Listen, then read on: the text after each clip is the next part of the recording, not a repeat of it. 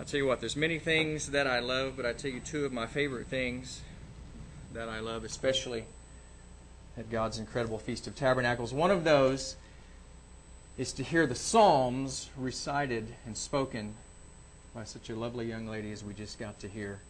And the second, of course, is to hear Ray Kerr sing.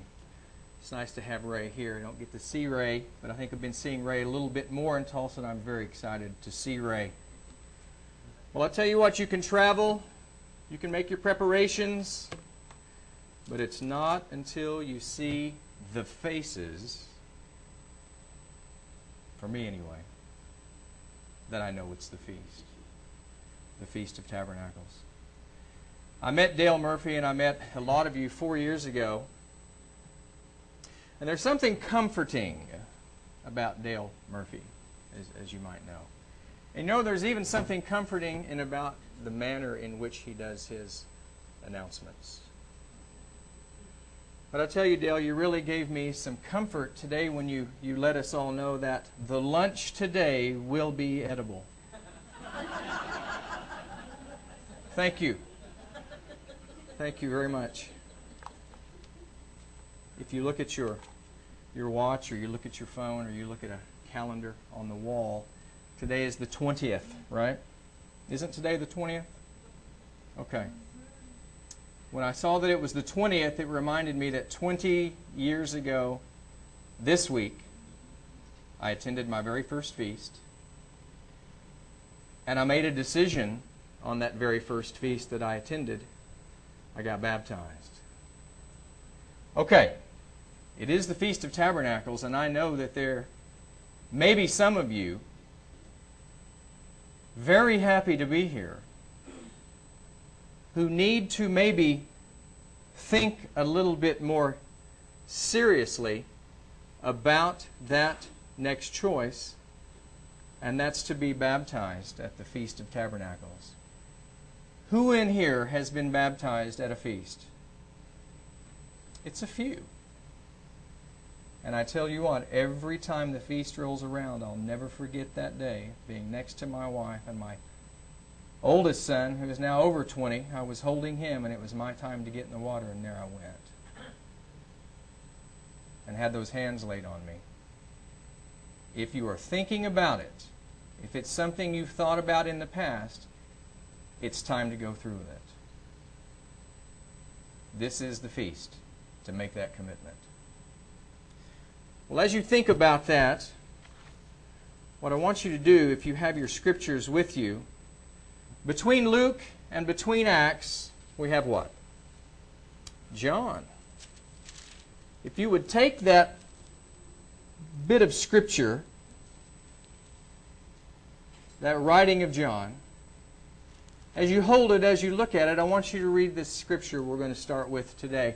I want to begin the message today with the way that John ended, okay, his gospel message, his testimony. So as we look at John 21:25, as you were holding John, as you see John in your hands, we look at this verse, and there are also many other things. Now there's probably someone in this room that didn't know that this was even in the Bible. And there are also many other things which Messiah, Jesus, Yeshua did, the which, if they should be written, every one, I suppose that even the world itself could not contain the books that should be written. Now we've got a few hymnals floating around. And I'll tell you something concerning the hymnals from the feast in Branson from 4 years ago. I'm going to miss a man named John Guffey, who some of you know, and I just met at that feast. He was very dutiful about the hymnals. And I'm going to miss John. He was such an encouragement to me to meet so many of you for the first time 4 years ago, and I miss him dearly. But if you could think about just this room filled with books about the things that Jesus did, that's quite a lot of books. But look what you've got in your hand. of what John says and what John wrote, it's an incredible contrast. In fact, John itself is big enough to fold it, and even put it in your back pocket. It's exactly what I used to do with my homework. He supposed, but he wrote. 21 chapters, 39 plus or minus pages. But you know, it was centuries before he did these many other things that John alludes to. And I tell you what, the first time I read that verse, my mind went after all of the things that he could have possibly done outside of what the eyewitness testimony says. But centuries before he did these many other things that the world itself could not contain the books that should be written, centuries before, in the time of Moses, it was made known that a prophet, the prophet, would be raised up from among the brethren, and he would speak commanded words. Scripture says, I will raise them up a prophet from among their brethren. It was told to Moses, like unto you, and will put my words in his mouth, and he shall speak unto them all that I shall command him. And as you read what John wrote, that is the very testimony of Messiah, he did just that. And of course in Isaiah we behold the servant. In Isaiah we behold the servant of the Most High. And Isaiah writes that the servant of the Most High, he will deal prudently. He will deal prudently. He will be exalted. And he will be very high. Because I say amen, I say hallelujah. Yes, the child's been born. And even greater, the son's been given. And thinking about a lyric from what Ray just said, the rhetoric of government. What have we heard, what have we learned from the Feast of Tabernacles is that the government one day will be what? Upon his shoulder. Praise God, rhetoric will be gone. And the government will be where? It's why we're here. It's what we anticipate. And praise God, like Ian said last night, thy kingdom come. Because if we think that if we could just get the right man in the right office, things could change, it's futile. Things will only change when the government is upon his shoulders. Now you have the canon of Scripture before you. There are the apocryphal books, those books of the Apocrypha, and we even have the Qumran and the Dead Sea Scrolls. But when you think about what John wrote, when you hold it, it doesn't take up much room either. And you know, you've probably got several versions. And in your room, if you're staying here or staying wherever you are, there very likely is one in the drawer of your room. Because every time I travel, every hotel, motel that I check into, the first thing I do is I go open up that drawer and I say, yep, the Gideons are all over it. And no matter where you go, wherever your wanderings take you, if you stay in a hotel or a motel, you can turn to Psalm 19 and understand that the Torah teaching, the instructions, the doctrine of the Most High is perfect. Converting, restoring, and returning your soul. I've asked a few people this question over the last few weeks just to get a response, and I say, what does your mind do when you think of everlasting to everlasting? Can you think about everlasting to everlasting? I know when I think of everlasting, I do something like this. Okay, I can't. But I'm going to say this is everlasting to everlasting. If we look at everlasting past, okay? And you think about a certain point in time, a very incredible, remarkable point in time, that I am, revealed himself, and then he wrote. He wrote upon 2 tables of testimony, tables of stone. And how did he do it? With his very finger. 2 tables of testimony, tables of stone. And according to the pattern that was revealed unto Moses, according to that pattern that was revealed unto Moses, those 2 tables, they didn't take up much room either. And they were placed in that ark to be borne upon the shoulder. Now we understand from tabernacles past, and I'm sure we will continue to deepen our understanding from tabernacles future, that the world itself, what John talks about not being capable of holding all of the books that should be written of all the wonderful things that Messiah did. But we understand that the world itself, creation, was spoken into being. Let there be, and it became. Then it was Adam, right? Made in the image of Elohim, formed, dust of the ground, formed, 2 nostrils were formed, and then the breath of life blown into those freshly formed of the dust nostrils. But I want you to think about something. Creation spoken into being, Adam formed of the dust of the ground. But when we think about the fact that God Almighty wrote in the enormity of possibility from everlasting to everlasting of anything, of all the things that He could have written, it still continues to amaze me and thrill my heart and mind that He wrote personally the words of the covenant. I want you to think about that. In the enormity of possibility of what the Most High could have written when He did, He wrote the words of the covenant with His very finger.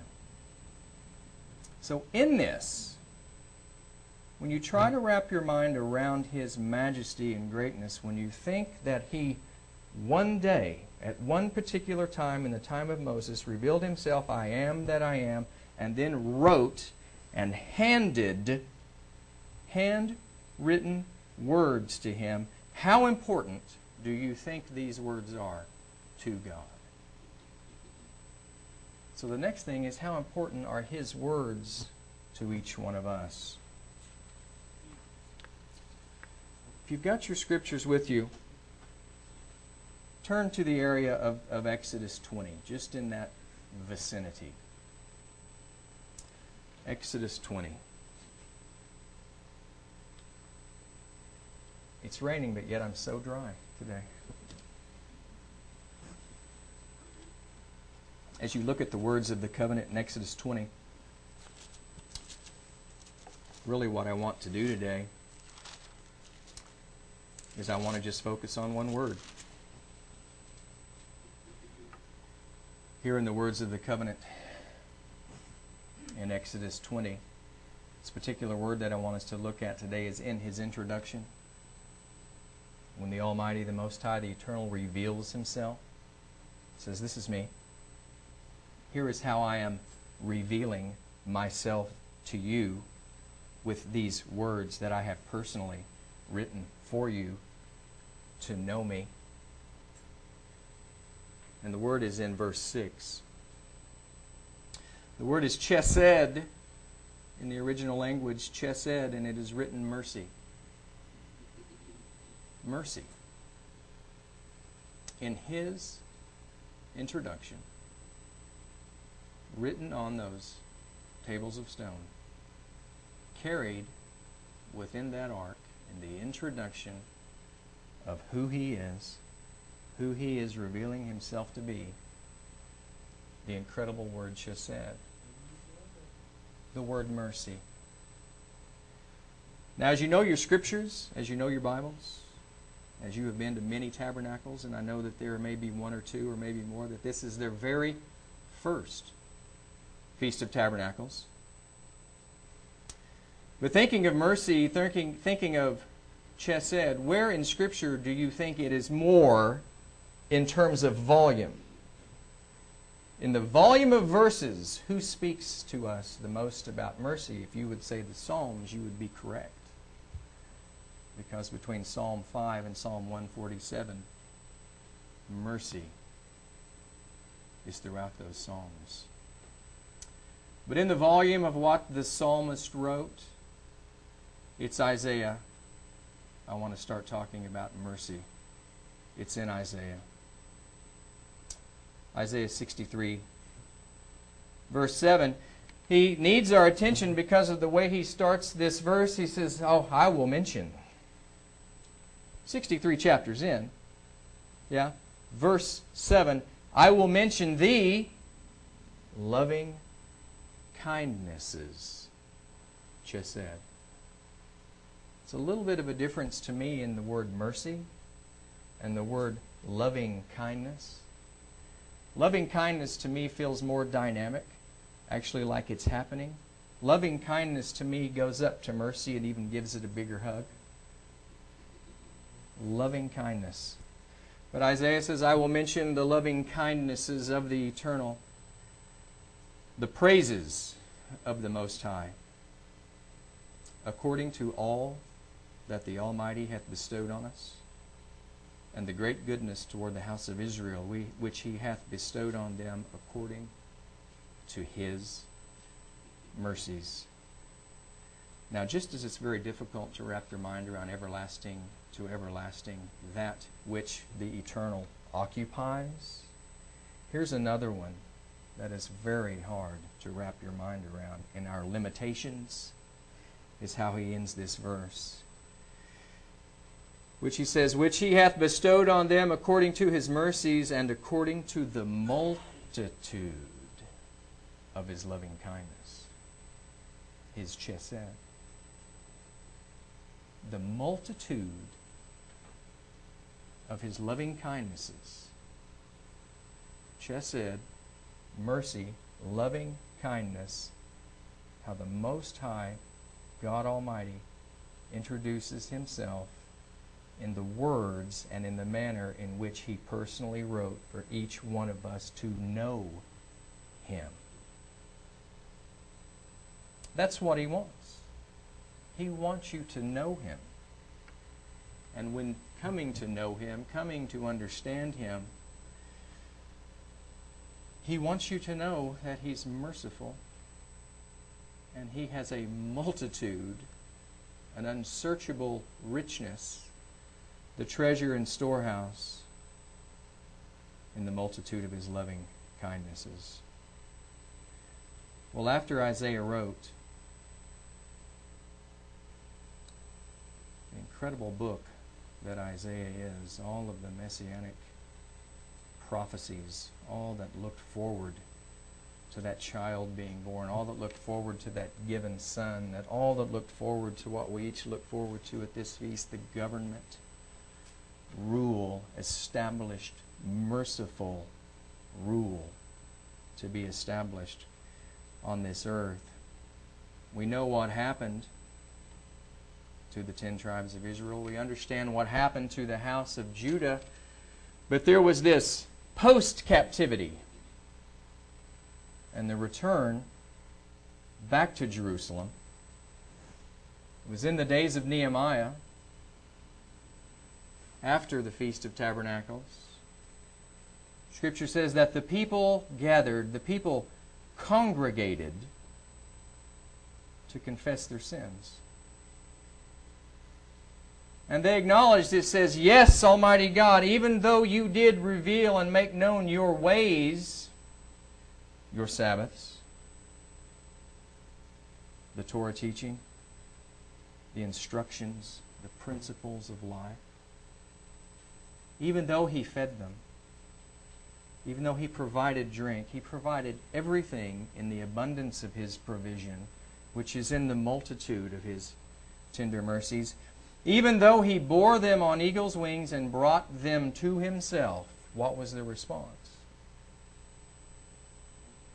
Continues in Nehemiah and says that the fathers dealt proudly. That even though acknowledging that this had happened, they hardened their neck. They refused to hear Him. They refused to obey Him,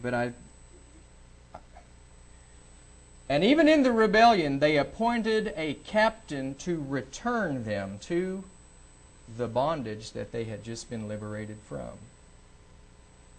It's not enough that the neck's hardened. It's not enough that we're not even going to listen to you. It's not enough that we're not even going to think about obeying to you. But you know what we're going to do? We're going to band together, pick us out a leader to take us back to the bondage that you brought us out from. And even though all of this transpired in their acknowledgement, even though through all of this, look at Nehemiah 9, verse 19. Even though all of that was done right in His face. Right in His face. Look what Nehemiah says. Yet you. Yet you.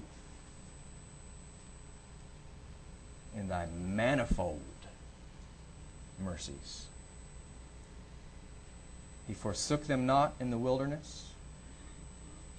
The pillar of the cloud departed not from them by day, to lead them in the way, neither the pillar of fire by night to show them light, and the way wherein they should go. Okay, this will be the first of a threefold cord that's unbreakable. Nehemiah 9, verse 19. In His mercy, manifold, multitude of. What's He say? It's what Messiah said. He's not going to depart from you. He's not going to forsake you.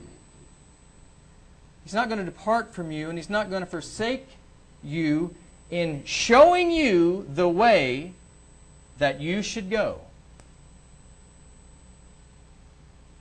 So whatever we do, whatever happens, if interest is lost in the revelation of the restorative path that are His festival appointments, He will not depart from us. He will not forsake us from showing us the path in which we should go. That's why I love the Psalms. And Hannah read a psalm close to Psalm 143, which we pray, cause me, cause us, eternal, cause us to know, there's that word again, not hope and think that maybe you might, cause us to know that you will show us the way in which we are to go. And in Nehemiah, He won't forsake you, and He won't depart from you from showing you the way in which you are to go. Number 1, Nehemiah 19. Number 2, Psalm 25:10. Psalm 25:10. Speaking of His loving kindness. All the paths of the eternal are what? Somebody. Mercy. Chesed. All the paths are mercy and truth. But notice what he says in Psalm 25:10. Mercy and truth unto such as keep His covenant and His testimonies. Well, now this takes us right back to the third in the words that our God wrote Himself when we look at Exodus 20, verse 6. Exodus 20, verse 6, showing mercy unto thousands of them that love me and keep my commandments. Showing. Okay, mercy, loving kindness, shown to thousands of them that love me and keep my commandments. But the question is, what about mercy shown to those that don't? Showing mercy unto thousands that. But what about mercy shown unto those that don't? Now, when you think about the kings of Israel and you think about the kings of Judah, most are familiar with King Ahaz. And to say that King Ahaz followed in the ways, followed in the path of the kings of Israel, that which was perpetuated and started by Jeroboam, then going through all of that, to say that Ahaz walked in the way of the kings of Israel, that's a very mild descriptor of all of the things that we can read and know that Ahaz did. And he reigned for 16 years. Then it was Hezekiah, cleansed the temple, restored the temple worship, kept the Passover, kept the double portion of unleavened bread. And to say that Hezekiah was just a reformer is another mild descriptor. And he reigned for 29 years. And we've all heard of Manasseh. It was his turn. Manasseh was a rebuilder of what his father, the reformer, destroyed. Because it was time for the ways of Granddad, Ahaz, to be reinstated during his rule. In the life of Manasseh, let's look at 2 Chronicles 33 and verse 10.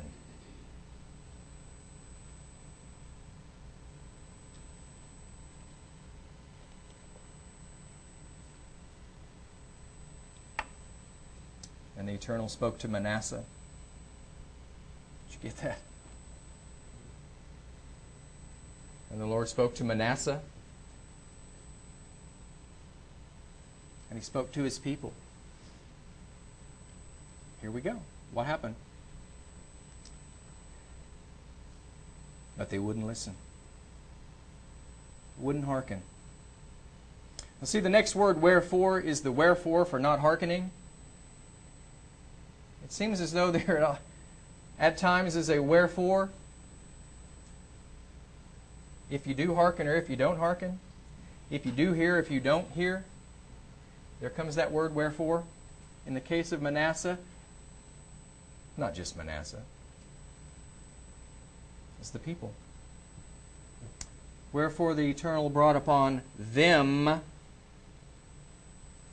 the captains of the host of the king of Assyria, Esarhaddon, this particular king of Assyria, which took Manasseh among the thorns, bound him with fetters, and carried him to Babylon. The old King James, in this instance, is the third mild descriptor, because what the NIV says concerning Manasseh was they put a hook in his nose, bound him with bronze shackles, and took him to Babylon. In fact, at dinner last night, I had a little time to spend with Mr. Houghton, comforting Dale Murphy. We talked about this a little bit, among other things, but in Bullinger's Companion Bible, there's a footnote that he makes concerning this, that it was Esarhaddon, the king of Assyria, and there was a monument that has been found recording what he did. And in the monument, the hook is not in the nose, it's through the lips. That's pretty rough. And all of that came about behind the word wherefore. But what prompted the wherefore, okay? Because wherefore, it's a merciful word. But in the abundance of His mercies, what did He do? Manasseh, people. But what did the people do? Same thing. I don't want to hear any of that. In fact, I don't want to hear any of that anymore. We're going to band together, appoint ourselves a captain. And you know what? We really, with a high hand, want to go back to the bondage you brought us out of. ... Wherefore? Now, having a hook in your nose, it's trendy. Having a hook in your lips, it's trendy. But being shackled and chained and carried off to Babylon, doesn't matter how trendy you are, that's one thing you do not want. But see, unlike Ahaz,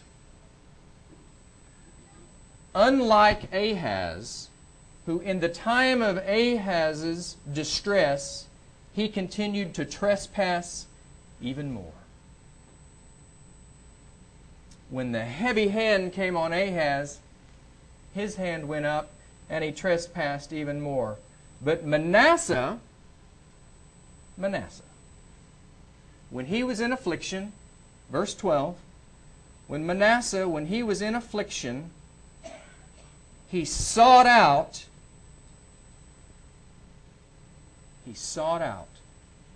God Almighty.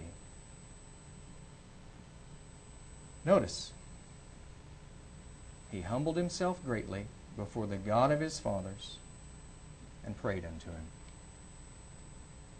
Hooked and chained and deported, he sought Him out. He humbled himself greatly, and he prayed to Him.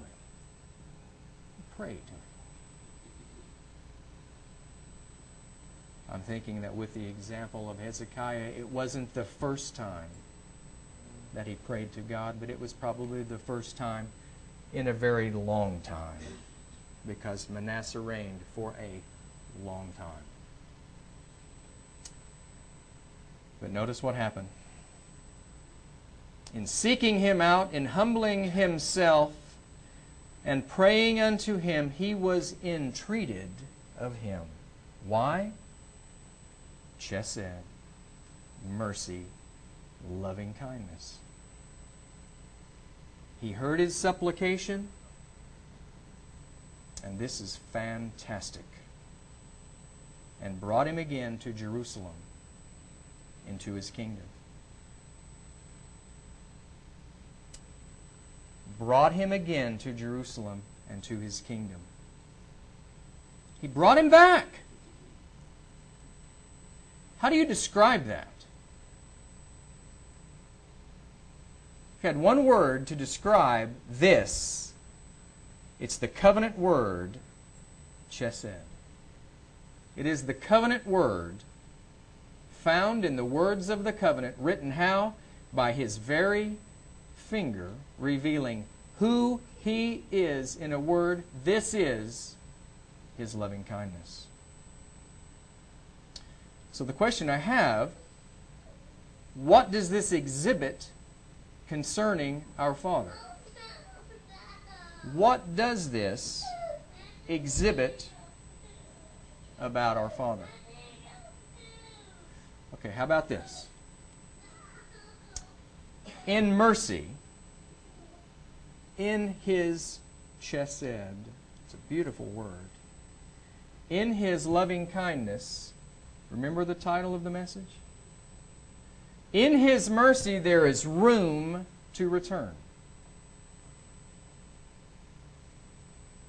In His mercy there is room to return.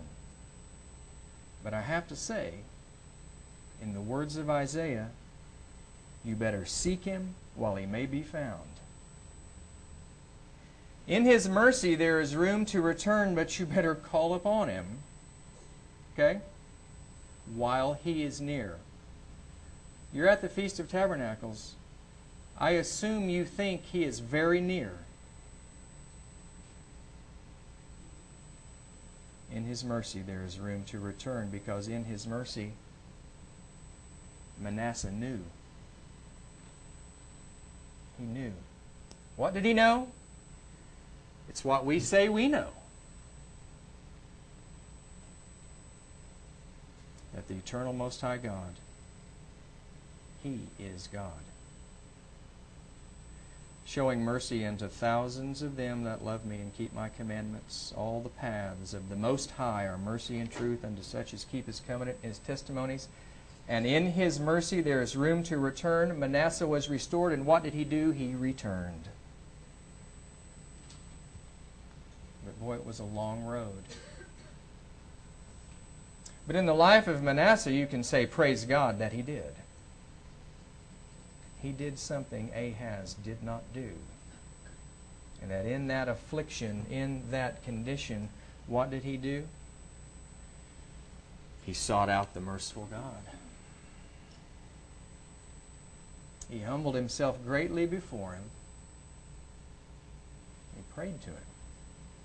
And you know what? In His mercy, He heard him. We've kind of had two words kind of working in tandem today. The primary word I wanted to convey and talk about, because it's been on my mind so much lately, is chesed, His mercy, His loving kindness. But the other word is know. Not N-O, K-N-O-W. Know mercy. Know. It's what God continually wants us to do. It's to know Him.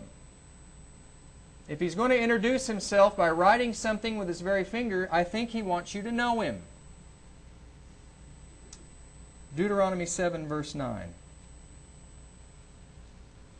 What's the first word? There it is. Know. Not hope you got it all figured out.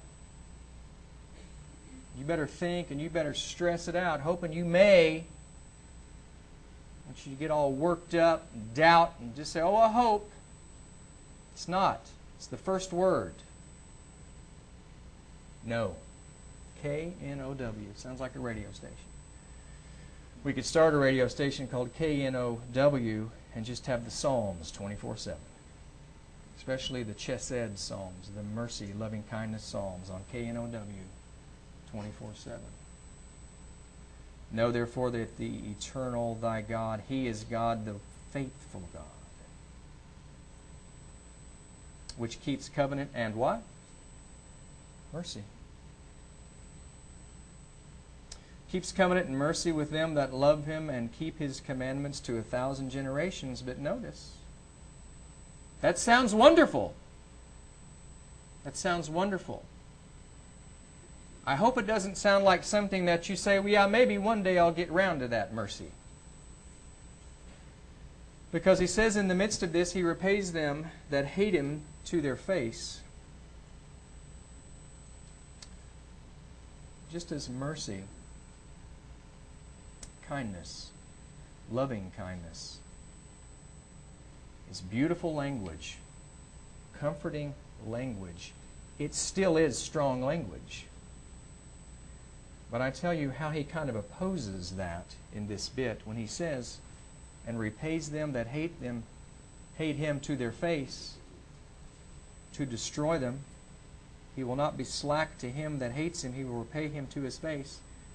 That's very strong language.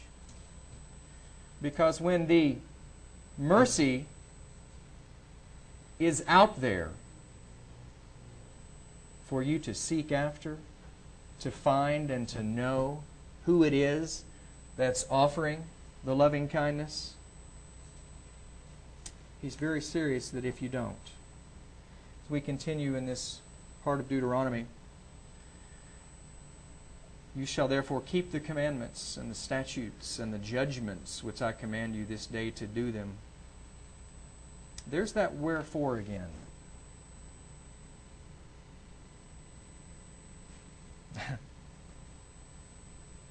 He's speaking. Wherefore it shall come to pass if you hearken to these judgments. And keep and do them, that the Lord thy God will keep, shall keep unto you the covenant and the mercy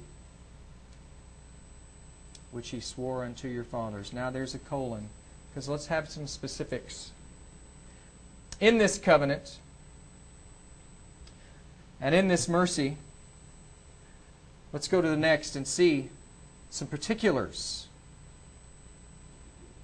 And he will love you. He will love you. Love in any language.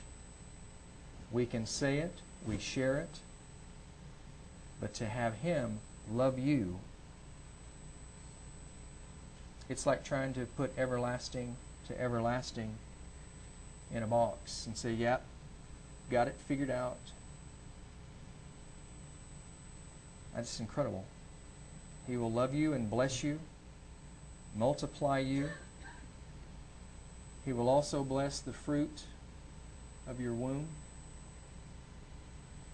and the fruit of your land, the corn, the wine, your oil, the increase of thy kind, and the flocks of your sheep, and in the land which he sware unto your fathers to give you. Last bit. Let's go one more, Brian. Continuing in Deuteronomy 7, after this, in the land which he sware unto your fathers to give you, it says, you shall be blessed above all people. And it all started after wherefore, and what did he say? I'm going to love you. I'm going to love you. I have mercy. I have loving kindness. I want you to know who it is. And I won't depart from you. I won't forsake you for showing you. He will never depart from us, never forsake us, from showing us the way that we should go. And he continues to do that. Hearken, hear, acknowledge, call upon him, seek him, humble yourself, pray to him, accept the greatest thing you could ever have in this earthen vessel is having his mercy actualized in your life, to where it changes everything that you are, everything that you think, and just basically you at the core to please him in everything you think about, everything you say, and everything you do. But we still have to work at it. There are times, even in my own life, that the last thing I want to hear about is God's mercy. Praise God, that's short. And through continuing to walk upon the revealed path, being shown feast after feast, appointment after appointment, being shown the way that I should go, the closer I am to his mercy, and the closer and more intimate I am in what? His covenant. Because we all want him to love us, and he does. This particular part of Scripture in Deuteronomy talks about the fruit of your womb, the blessing, the real blessing that children are. And to see a young lady here speak the Psalms to us, what a blessing. I have one of my sons here with me today. My daughter will be here tonight. My oldest son is away at school. But the next bit of Scripture I want us to look at begins with my son. So I'm going to have my son come read it, because I just like the way he says it.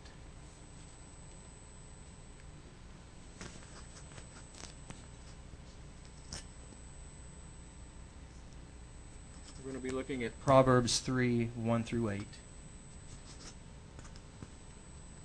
My son, forget not my Torah, but let your heart keep my commandments. for length of days and long life, and peace shall I add to you. Let not mercy and truth forsake you. Bind them about your neck. Write them upon the table of your heart. So shall you find favor and good understanding in the sight of God and man. Trust in the Most High with all your heart, and lean not unto your own understanding. In all your ways acknowledge him, and he shall direct your paths. Be not wise in your own eyes. Fear the Almighty, and depart from evil. It shall be health to your navel, and marrow to your bones. All right, I love that particular part about let not mercy and truth forsake you, because what does the psalmist say? That all the paths of the Most High are what? Just that. Mercy and truth. Solomon comes around and says, let not mercy and truth forsake you. So how do you do that? How do you let not mercy and truth forsake you? It's very simple. Continue to walk in the revealed path, for his paths, all of his ways, all of his revelation of his divine nature is just that. It's mercy and truth. And you want to stay in covenant relationship with the goal of each year deepening the intimacy and understanding of the revelation of his divine nature and this incredible aspect of his divine nature, which is mercy. Living in that mercy. All right, let's close in Micah. Let's close in Micah. If you have been thinking about making that commitment, deepening that relationship, taking that next step in which your life will never be the same, whatever you're waiting for is something that needs to be prayed about and asked to be removed, because you want to be in merciful covenant relationship with your Maker. We've looked at a lot of scriptures today, and there's so many more we could have gone to. But it's just this idea of that, how he introduces himself, how he made himself known, how he revealed his ways unto Moses. And that of all of the things that the one who occupies everlasting to everlasting, of all of the things that he could have taken the personal time to personally write himself, of all of the things and the enormity of possibilities, he chose to write to each one of us mercy.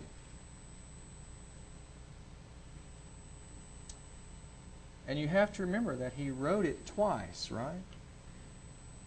Because Moses was a little upset when he carried down the first set. Micah 7 verse 18 says, who is a God like unto thee? Who is a God like unto thee? That pardons iniquity and passes by the transgression of the remnant of his heritage. It's a beautiful line. When he shows mercy unto thousands of them that love him, and to read in Micah, and passes by the transgression of the remnant of his heritage. He retains not his anger forever, because he delights in. It's rather obvious now, isn't it? He delights in mercy. All right, we've looked at mercy being room to return, but I think the take-home, think about, is if we go back one chapter, or the final verse of the day.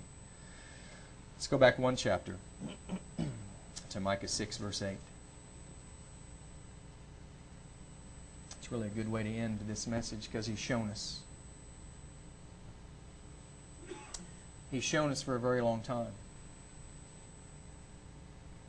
He has shown thee, O man, what is good, and what does the eternal God Almighty require of you? Do justly, love mercy, and to walk humbly with thy God. It's a good example in Manasseh, as it says that he humbled himself greatly. If we continue walking the revealed path, these paths of mercy, these paths of truth, if we continue to walk this revealed way, the restorative way back home, the restorative way to our Father, if we continue to walk this way, walking humbly, we may escape having to humble ourselves greatly, like Manasseh had to. Because see, if we just keep on walking humbly, we're doing His mercy. Because His mercy is a revealed path to walk in covenant with Him. And it's what enables us to love mercy and to be merciful and kind and to love one another, be supportive to one another, to edify one another, and to strengthen one another, because you know what? We're all on the same path together. And at different times, the amount of mercy that we may be feeling in our lives, and some of us at certain times it may be low, and there may be someone else right next to you that the mercy has welled up within them, and you need to be merciful to the one who needs to have that mercy level brought up to where yours may be. And we have to remember, mercy, loving kindness, compassion, and understanding also have to be extended forward from us to those, what I'm going to say in the Manasseh category, that maybe have heard God, know certain things about God, but they've been doing this to God for a long time. That's your time. Because when someone is in that predicament, when someone is in that situation to where they're not hearkening,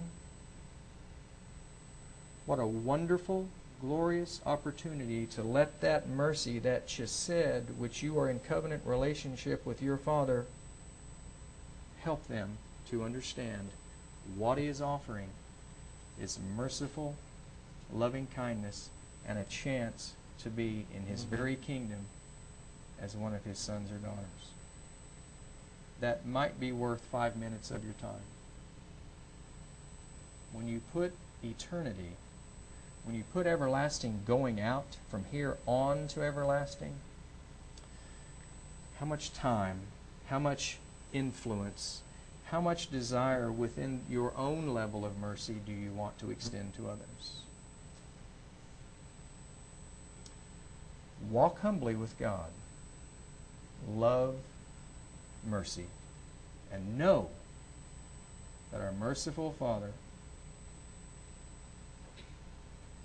the multitude of the richness of His mercy is there for each one of us. Bless every one of you. Praise God and thank Him for the Feast of Tabernacles. I look back and it's my 20th one. And it has been something else. I know there are a lot of you who have kept many more than I have, and you know this walk a lot deeper and more intimately than I do, but I'm looking at you. I'm looking at you as you make your walk. Because we have to endure. Because don't we want what's being offered? I think of what Jesus offered in one of the letters to the churches. He says, I'm going to have you have a taste, I'm going to have you have a bite of the hidden manna. And then there's the white stone. There's so many incredible things that are ahead of us. And enduring is so much easier when we're merciful one to another. Because I tell you, you get in your points at times that it just may be someone else's mercy that enables you to endure one more day. Brethren, thank you. I love you. God loves you. Praise Him. Adore Him and worship Him because He loves every one of us.